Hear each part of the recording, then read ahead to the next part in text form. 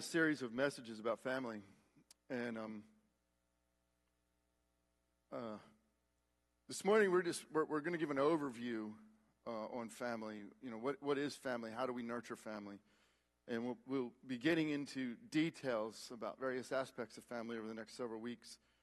And if you could bear with me for a moment, it's just deeply on my heart. I'm going to open up with some things that are just laying really heavy on my heart right now about family. I've been studying this for quite a while, and I've been debating back and forth, and I wasn't going to open up and talk about these things. I was just going to get right into talking about family. But I think we need to talk about this for a minute. This ties directly to the scripture that Pastor Terry just read. How many know that the family right now is under complete assault? Total and complete assault. It's not accidental. It's on purpose. It's intentional.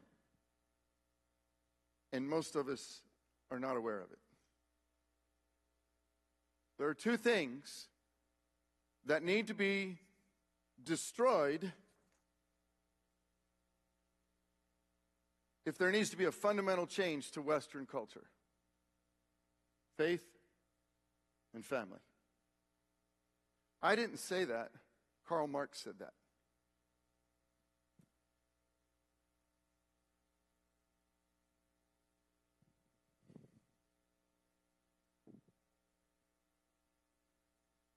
Unfortunately, we don't talk about in our schools anymore the level of death and destruction that we had in the last century. How many people know that there were literally, by far, more people murdered in the 20th century than there were in the previous 20 centuries put together?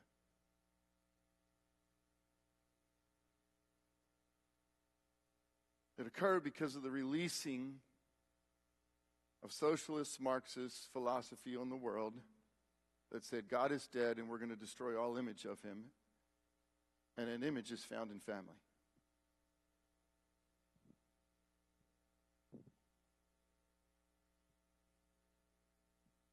Why? Why destroy family? You see, what this philosophy says, and what is literally being put on us every day, open up social media. It's in every one of our social media accounts. It comes out in the movies. It comes out in TV. It's deeply embedded in our schools and our universities. What this fundamentally says is that we're a culture, a society of people who are oppressors and people who are oppressed. And what Marxists realized a century ago is that as long as God and as long as family stand strong in a culture, we understand the cross. We understand laying our lives down for one another, and we will not be duped into hating one another in order to violently throw off those who were quote-unquote oppressing us.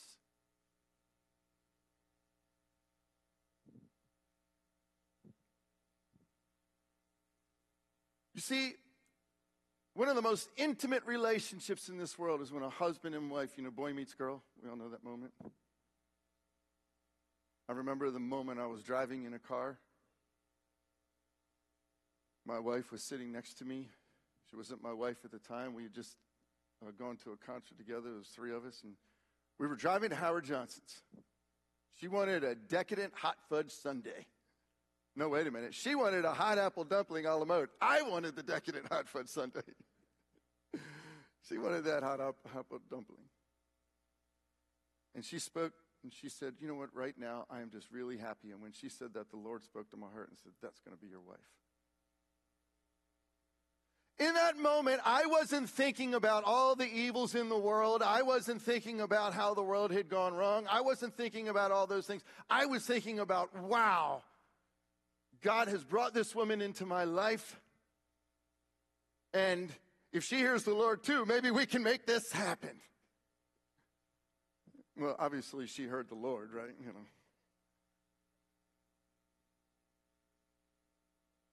I wasn't thinking that we were embarking on the single most important thing that we can do in living out our faith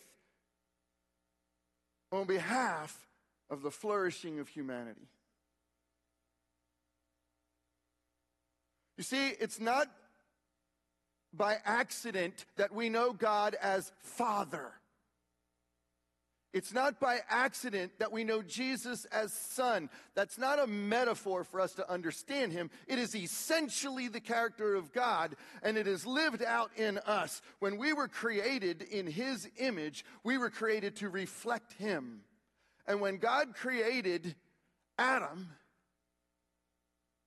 he said what? It is not good that he should be alone. After everything else God created, it is good, it is good, it is good, it is good. And then we get to the second chapter, he creates Adam, he goes and gets some dirt, and he puts dirt together. Yep, man's made out of dirt, that's right. So he gets dirt, and he breathes into him, he becomes a living spirit and a living being. And he says what? He says, it's not good. It's not good. We're supposed to stop. We're supposed to wait. Why? Because he was created to be in the image of God. And until one was created who could complete him, who could complement him, who could cooperate with him, we could not reflect fully the image of God. The very first creative act in the Bible when God creates humanity is creating family. Family. Family is at the center of the flourishing of humanity. So that moment when my wife and I stood before the Lord and we said vows, we were doing something deep, we were doing something personal, we were doing something intimate, and we were doing something far bigger than us.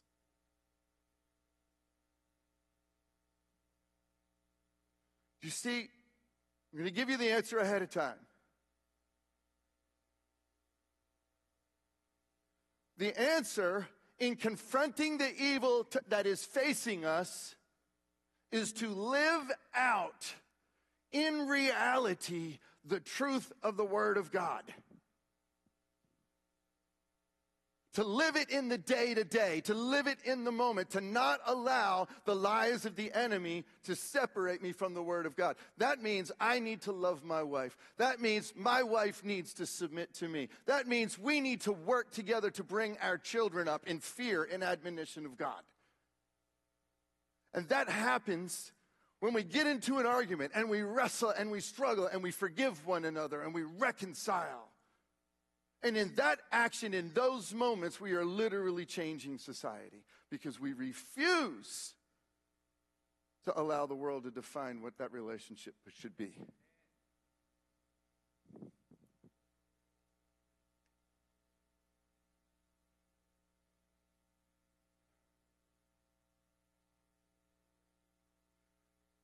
Right now, we have tens of millions of young boys and girls who have no fathers. Destroy father, destroy the image of God. Destroy authority. How? How do we do it? How do we destroy it? It's very simple. And listen, this was planned out. I can give you really good books that can show you this. This is going on right now. This is academically planned out. They have it. It's not hidden. It's in writing. It's right out there for all of us to see. But I'll tell you in a very practical way. What's the easiest way to destroy family? Marx wrote this the same way Rome fell: sexual immorality.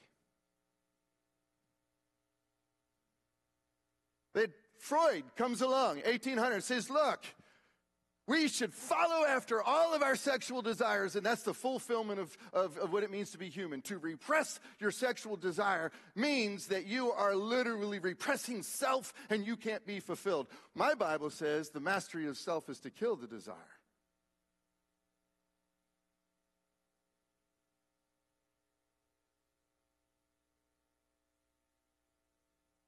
Well, you turn men loose to do whatever men want to do, and then what happens? Women get abused.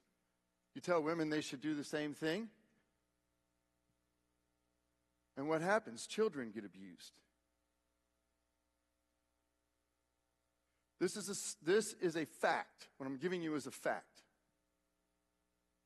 Sociologists have pointed this out. You can literally destroy a culture in 3 generations. You just do 2 things. 2 things. You get rid of fidelity in marriage and permanence of marriage. First generation, second generation embraces it. By the time you get to the 3rd generation, society is so weak that it can either will implode from the inside or be taken over from the outside. 3 generations. Don't be faithful to your wife, and don't think marriage is permanent. Destroy those 2 things, you can destroy a society in 3 generations. The good news is you can rebuild a society in 3 generations. Be faithful to your wife, be faithful to your husband, and see your marriage as something that God created, that God put together, not man. And what God has put together, let no man take apart. What does that mean? Let me tell you what that means. What that means is we got to fight for our relationships. If you can't tell, I'm a bit off script. We have to fight for our relationships. Let me tell you what it means to fight for your relationship. When I come into my marriage and I am broken, I've dealt with all kinds of horrible evils in my life, and I bring all of this baggage into this relationship. And I act ornery. And I act ungodly. Number one, to say, cry out to a Savior who by His grace forgives me for those things and works in me to want to change me. I start right here. I draw a circle on the ground. I stand in the center of it and I say, give me revival and let it begin in this circle.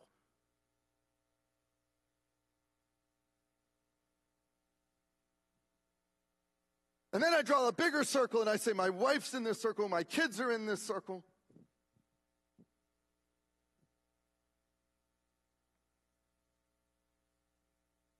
And I have been dealing with my kids. When my kids get rebellious, when my kids get angry, what do? Fire with fire, right? I'll show you. You don't treat your mother that way. You don't treat your siblings that way. And you fire with fire, right? Until God goes, do I give fire with you? And I go, oh, God. And I take my strong-willed little son, so strong-willed his mother couldn't handle him, calls me, says, you need to come home from work. I can't handle him. 5 years old, that's strong-willed. You have to come home. And I take him by the hand, and I take him back in the back room, and he goes, yeah, you're going to spank me. I know you are, and I deserve it. I swear that's what he said.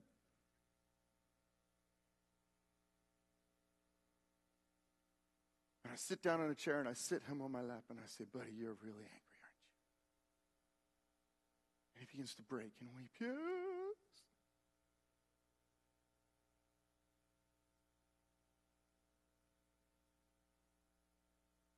Yeah, I bet if I were feeling everything you're feeling, I'd be angry too. Oh. And that grace, the love of God that He has shown us, I showed to my child in the midst of a time when he deserves it the least. But I bring him truth. And we're going to need to take care of that with Mommy. Yes.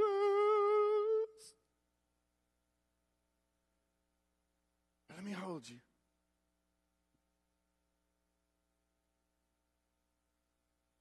And I repent as a father from treating my child like the world and begin to treat him like the Lord treats me. I teach him what authority is. And I challenge him. I challenge him to responsibility. I challenge him to grow. He's afraid of doing something. And I reach out, I said, bud, I'm here. I'm with you. I'll step out. You step out. You take this and you'll do it. And he grows through that, and he grows through that. And I stand there, and when he falls, I pick him up. That's called fighting for our families. It starts with me repenting.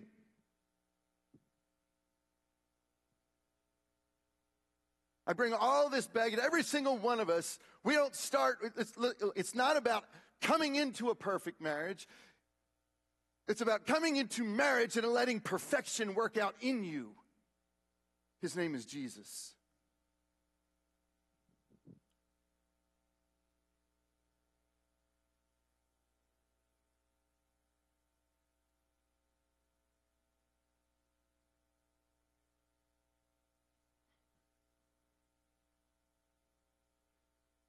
We live in a society where men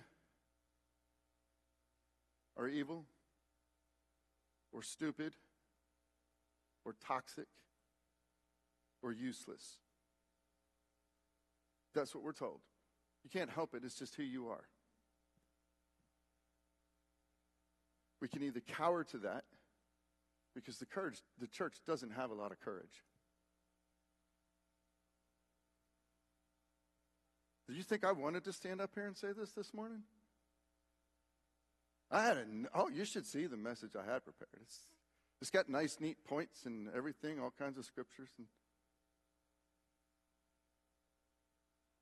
it's not that it wasn't a good message.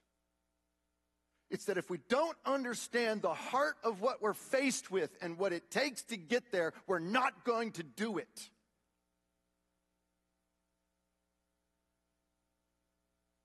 It takes courage to look at your wife, to look at your husband, and to hear them trigger and spew and go at you, or you do it to them, and for the other person to say, wow, they're really hurting right now, instead of taking it personally. Or I'll tell you, one of those pivotal moments for my wife and I was this one Saturday morning in which, I mouthed off something I shouldn't have said. Imagine that, right? And then she came back at me, and we're going back and forth. And then finally, she's like, no, we're going to work this out. And all of the ire that was up in the air, all of the anger and all that was up in the air, we set it aside. Did we stop feeling it? No, we didn't stop feeling it. We set it aside and said, let's talk this through until we can talk it through. Did we do it perfectly? No. Did we get to a place of where, thank you, God, that you came through? That's fighting. There was forgiveness. There was reconciliation. There was restoration. It says we're not quitting. We're not giving up until we work this out.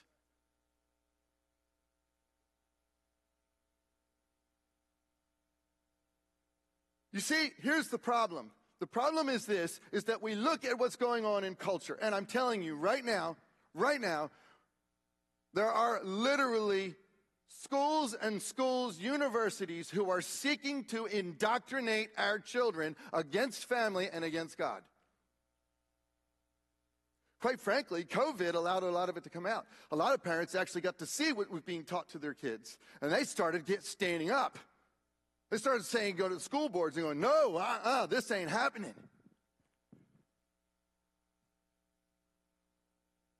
But the way that it's dealt with, yes, do we need to be a voice? Yes, do we need to speak? Yes, do we need to bring Jesus? But if I'm not bringing Jesus here, if I'm not trying to build my family, if I'm not trying to build up my kids, what exactly is it I'm giving to someone else?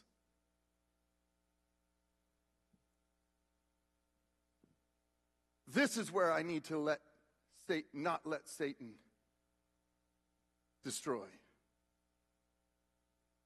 Amen? So over the next several weeks, we're going to talk about family. What I'm asking this morning is that we understand the gravity of why we're doing this. You matter. In the Bible, the cool thing about family in the Bible is that in the Bible, families, sometimes it's a widow and her child. Sometimes it's a daughter and a mother and her daughter-in-law. Sometimes it's broken. Sometimes it's a man who's asked to adopt a child. Sometimes it's a woman who's asked to take on the scourge of society in order to protect her child. Anybody ever heard of Mary and Joseph?